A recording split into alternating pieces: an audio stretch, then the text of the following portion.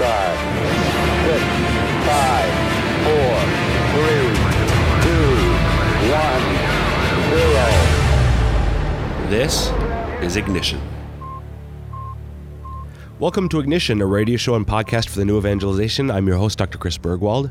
And I'm Father Andrew Dickinson. And this is going to be the episode of Deep, Cold Voices, or Cold, Deep Voices, because both Father and I, Father's been fighting a cold for, a week and a half now, Father?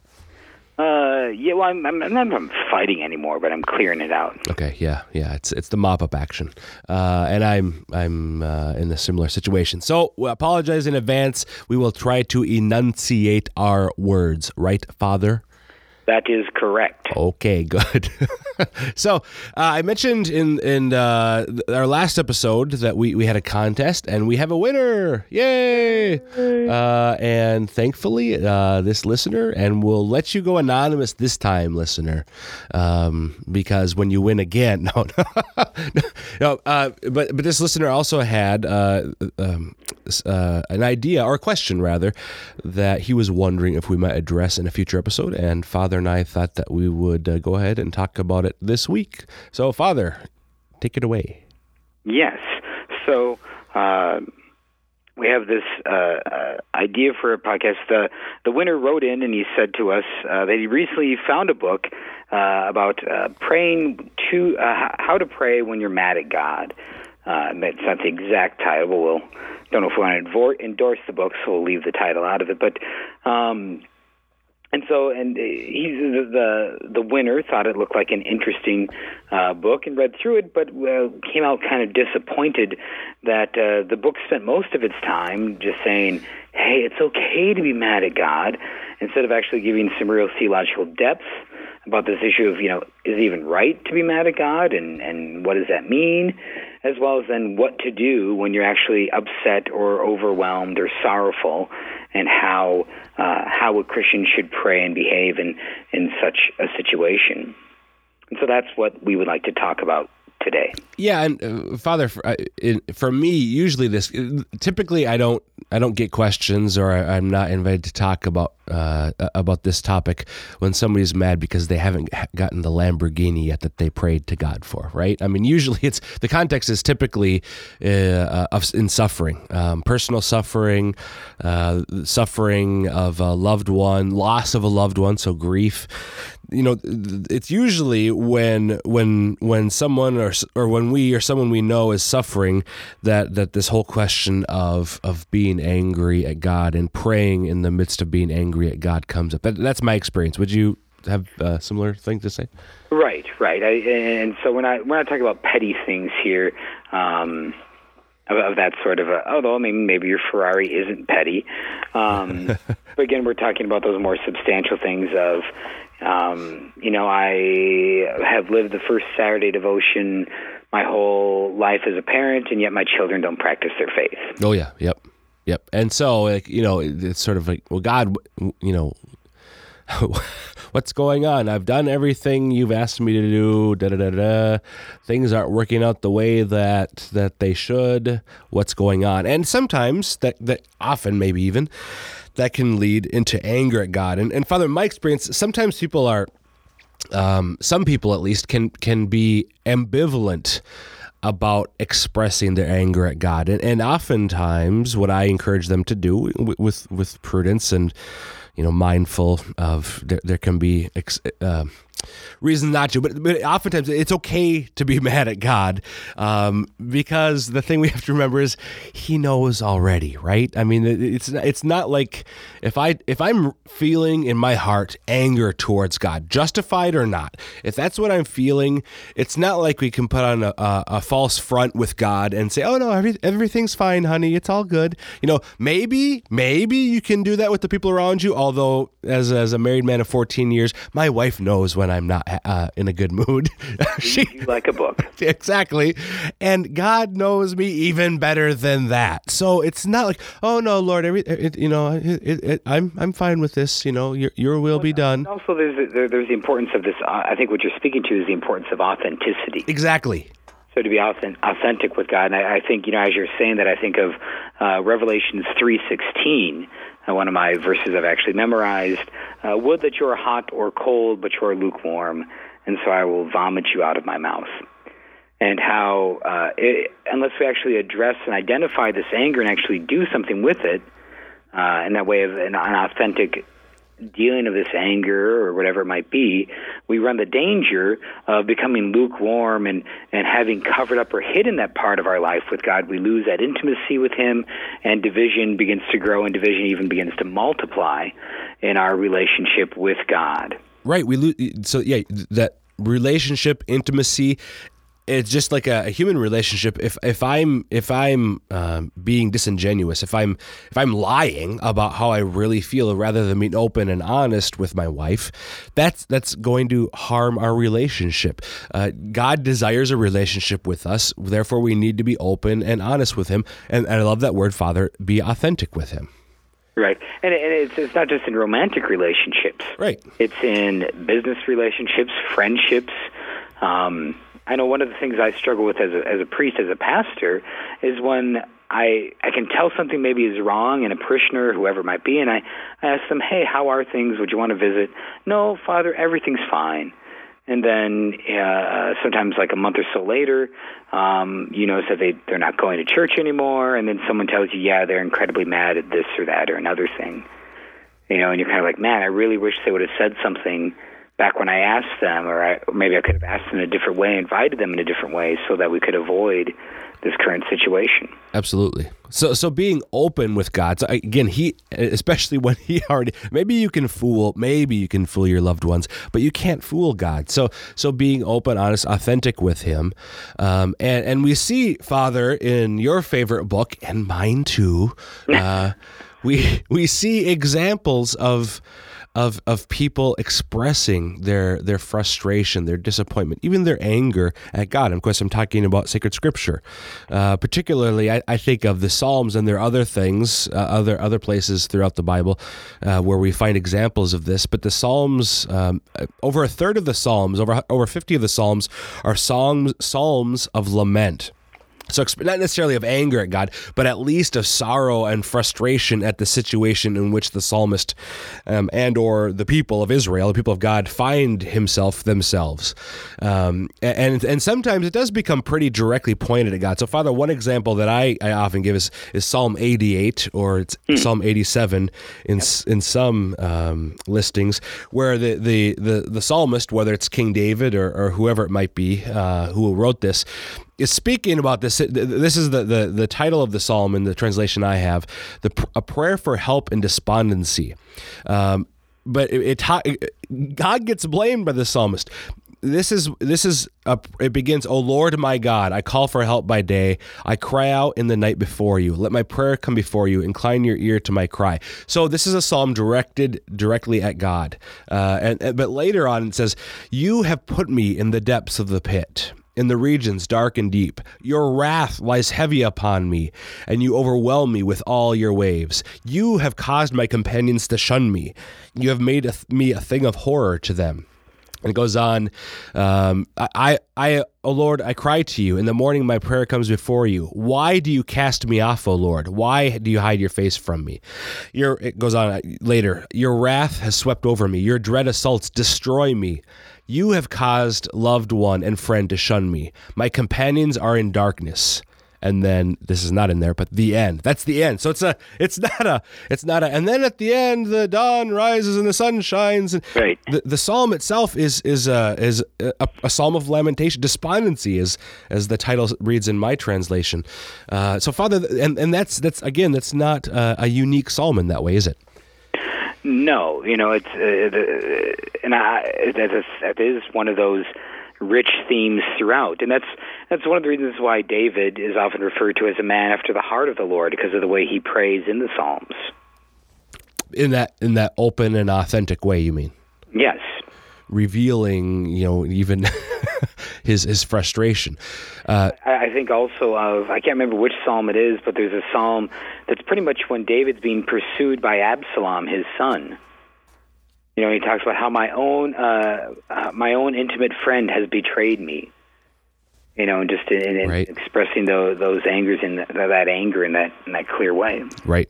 So and again, the crucial thing that I try to get people to remember, this is the inspired word of God. So it's not only that David wrote these words, prayed these words, but that God inspired him to do so. So God gives us the words, the vocabulary by which to express our frustration at him at least in certain circumstances, which just that's almost blows me away, Father. The idea that God would not just give us permission, but even, okay, when you're mad at me, say this, kind of, right?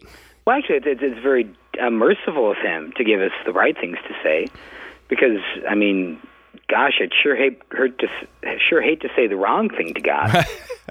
Right. You know? Yeah, absolutely. I mean, if he really values what I say, then, man, I'd really hate to say the wrong thing to him. Absolutely.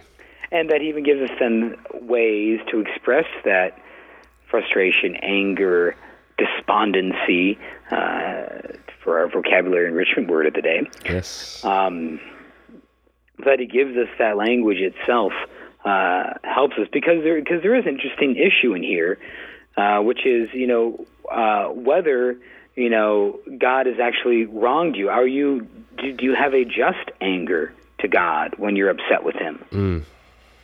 It's an important issue to take a little time on. Is that anger just with God? Is that anger righteous that you have against God? Well, what's the nature of this sort of anger that you're feeling towards God? So that sort of, to me, leads us to the next point of, when we express our anger, we have to sort of stay and listen for a response.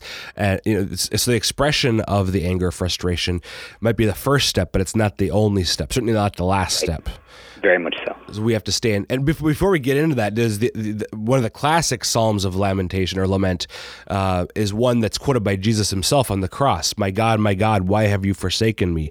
Famous words of Jesus as he's dying on the cross from Psalm 22 or 21 in some numberings. But it's important to note there, just real quickly, that psalm actually is a psalm of lament, but it concludes with an expression of trust and confidence in God. And so it's important to note that that's the psalm that Jesus is quoting and understanding the whole thing. But anyway, which again is part of that good guide for us about that experience. And so in that lament, in that sorrow, and the psalm itself, it is the prayer of an innocent person, of course. Who is more innocent than the Christ? Amen. And so, because that innocence is proper to him, it belongs to him alone in that way. It is nothing he's received from anyone else, even like the Blessed Virgin Mary, who receives her innocence as that free gift of grace. But in Christ, it's proper. It's to his person. It's who he is, that he is the innocent Lamb of God. And here he is suffering the full weight of sin, the full weight of the punishment of sin, of isolation, separation, betrayal, the limitations and the pain of his body, the limitations and pain of his mind in those moments. And he cries out in that, my God, why have you forsaken me? Absolutely. Sorry, go ahead. Okay. And so that question then, so was God ever wrong, Dr. Bergwald? Did God make a mistake when because let's continue on with the case of Jesus, a very good example. Of course, the night before Jesus died in the agony in the garden, right, he prays, Lord, if it is possible, let this chalice pass from my lips, yet not what I will, but what you will be done. Amen. Okay, so when the Father doesn't answer Jesus' prayer there, did God somehow make a mistake? Was God wrong? Was God unjust in allowing those punishments to befall the Christ? No. No. All right, well, thank you very much. Thanks for listening. No, and it's an important thing. Now, we don't want to make light of anyone's suffering, and absolutely. I myself, with my own suffering, small as they are, have to come to grips with this fact that, I've prayed and asked God for things. I've prayed and asked God for good things. I prayed and asked God for the healing of my father when he suddenly became ill with kidney disease of some sort and cancer and passed away. Mm-hmm. I prayed for things in myself of conversion and changes and healings in my own life of virtue and faith that God, to the outside appearance, doesn't seem to have answered. But that doesn't mean that God is in some way wrong. Right. That's where, and that's, to me, this is the hard thing, because what we need to do when we express our anger, when we're being honest and open and authentic with God in our prayer, and we use the Psalms or even our own words and express our frustration or even anger with Him, but then we stay and listen for the response. The response is I think, well, 99.9, maybe there's some minuscule chance that God will respond this way, but most of the time God does not spell out in a clear syllogistic fashion, well, this is why, Chris, I allowed this to happen, or I didn't intervene in this situation, A, then B, therefore C. Not something like that where, Lord, that makes perfect sense to me. That's typically the vast majority, if not all the time, that's not how God responds. He responds, but not in that way. And so I need to listen and be prepared for a different kind of answer. Right, Father? Right. And this really becomes, for many of us, a time and a moment of conversion. And actually, after the experience of it, we might even look on it as a great grace, as a great gift of our Lord to have this time of purifying of what we're asking of God and what He actually does, and how the two things match up, and how He calls us closer to Himself in the ways that He gives us, the ways that He responds to us, and the ways that He calls us to continue on in relationship with Him in that moment. So what are some ways that we might need to be purified? What sort of conversion might we need to undergo in circumstances like this? Yeah, I think, in the example of the book of Job, and if you've never read the book of Job, dear listeners, go do it. We'll wait. All right. Now that you're done. And they can press pause. Not on the radio. No, they can't on the radio. And so anyways, so read the book of Job, and where Job is again a righteous one who suffers, he never really accuses God. He doesn't get mad at God per se. He never curses God. He never blasphemes against God. Right. He's always very careful in that regard, right. Which is good advice, dear listener. Yes. To not blaspheme God in your anger. That's actually just a little sidetrack, a good distinction about anger. And what sort of anger is good with God is there is anger that, in the sense, might be righteous, not in the sense of its source, that there was a true wound done against us, but righteous in the sense of how we exercise it. And so that when we're angry at God, we're never cursing the name of God. We're never pledging disbelief in God. We're never using it as a cause for us or reason for us to, sin by missing Mass or by some sort of sin of indulgence in the midst of that anger, right? Right. Is that what because I was going to ask you, we use the word, and it's a known word, blasphemy. But what exactly is blasphemy? Is that the examples that you just gave are at least some of those examples of blasphemy?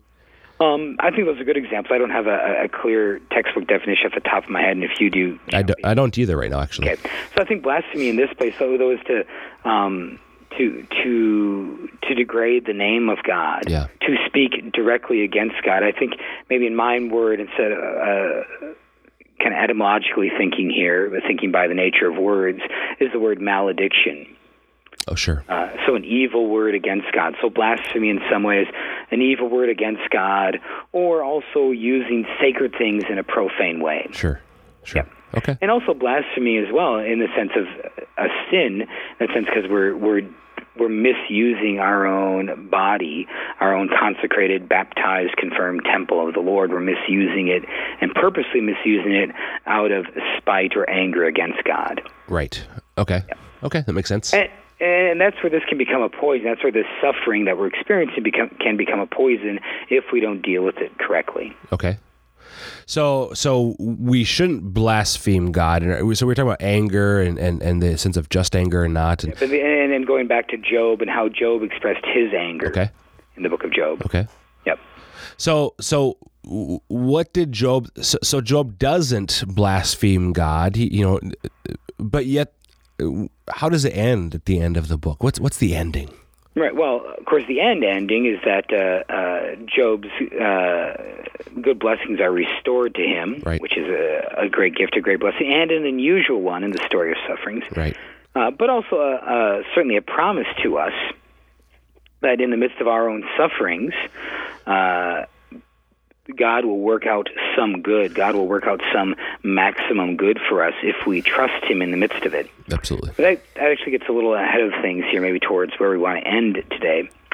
But the first part is where this idea of conversion we were talking about. Right. This opportunity of suffering or anger can be that opportunity of conversion in our life of faith. And so God actually appears and addresses Job out of a storm cloud. And it starts out, "Who is this that obscures divine plans with words of ignorance? Gird up your loins now, like a man.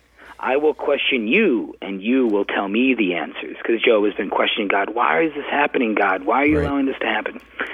And there's this long stretch of God asking questions, to Job. Do you give the horse his strength? Do you endow his neck with splendor? Right? Did you form the constellations? Right? Did you put the stars in their course? Did you make the behemoth, the hippopotamus, that feeds on grass like an ox? Right? All these sorts of questions. And Job has this conversions. And he says that this is in chapter 42. So it started in chapter 38, right? Yep, chapter 38, 39, 40. There's this long struggle with Job, and in chapter 41. And then in chapter 42, or this long kind of challenge of God to Job. And then Job responds saying, "I know that you can do all things, and that no purpose of yours can be hindered. I have dealt with great things that I do not understand, things too wonderful for me which I cannot know. I have heard of you by word of mouth, but now my eye has seen you. Therefore I disown what I have said, and I repent in dust and ashes." So, dear listeners, how do we kind of sum up that response of Job? Right? Right. And so really it's a time of Job putting his faith in God and faith in the wonders God has done and saying, I don't understand your designs, and yes, I'm suffering, but in the midst of my suffering, I trust you. So Job doesn't disown his sufferings, right? He disowns, in a sense, his words of questions and makes an act of abandonment or trust in the Lord. Right.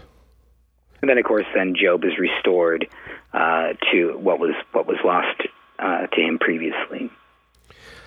So there's as you said, there's a conversion that happens, and obviously, to me, the takeaway is that that's something that we can all be aware of, even when we're not suffering. Sometimes I think, Father, it's easy for us to fall into sort of a transactional relationship with God. Well, I was good today, so Lord, you should, and again, not in the very superficial way, you should give me a Ferrari, but even, more subtle ways, we can expect that we have a claim upon God because we go to Mass every Sunday, and because we're generally moral people, and even because we pray on a daily basis, that somehow God has incurred a debt that He owes us because of that. And that's the sort of thing you mean, right? When we can this conversion or purification that we need to undergo, and that can often happen in the midst of suffering when we express our anger, right? Right, that we forget that our prayer, our going to Mass, is actually the repayment or an act of payment. It will never fully repay, but an act of our own payment to the debt that we owe to God for our life. Right. So anything else about this idea of conversion or purification that you think is worth mentioning? Well, I think I think we said enough. I think it would be good to go to this idea then of that time of trust and that fruit of that conversion, which is that trust. Okay. Because I think also it's important for us as Catholics to be able to know this and to experience this in our own life, to be able to model it for others who don't know it. Right. For those who do, because there is great suffering in our world. Absolutely. And so to be able to model that, which is one of the fruits of it, is to be able to model and then to console others in their own suffering.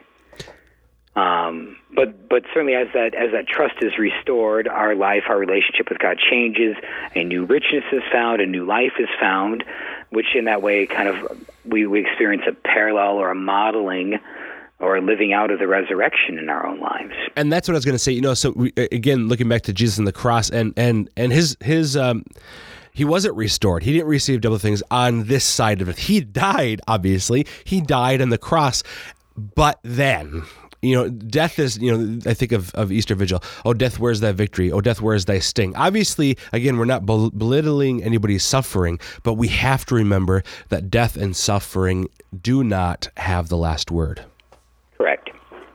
And to be renewed in that, to be restored in that, to be able to assist others who struggle in that way, who struggle in that darkness, to be able to say to them, okay, I know, I understand what you're experiencing, but I encourage you, now is the time to trust. And to give them short prayers. Like what? Any examples come to mind? Lord, bring good out of my suffering. Jesus, I trust in you. Right. Something as simple as the Divine Mercy Chaplet, Jesus, I trust in you, prayed. Prayed in that time is a great grace. I think of Psalm 43 in this regard, one of my favorite lament psalms, which has this little phrase, why are you cast down, my soul? Why groan within me? Hope in God, I will praise him still, my Savior and my God. Amen. And even like today, we have the story of the Syrophoenician woman in the Gospels, the daily Mass reading for Wednesday of the 18th week of Ordinary Time, and where her faith is challenged, and she responds, and Jesus is just overjoyed to say, "Woman, great is your faith." And we pray that he could say that about all our faiths. Amen. So if you have any follow-up questions about this, and I forgot to mention at the beginning, Father, the email address, but if you want to hear more about this or ask further questions or other ideas for future episodes, we're going to wrap this one up, but email me with any questions you have. cburgwald@sfcatholic.org, cburgwald@sfcatholic.org. And until next time, dear listeners, may Almighty God bless you all, the Father, Son, and Holy Spirit. Amen. Amen.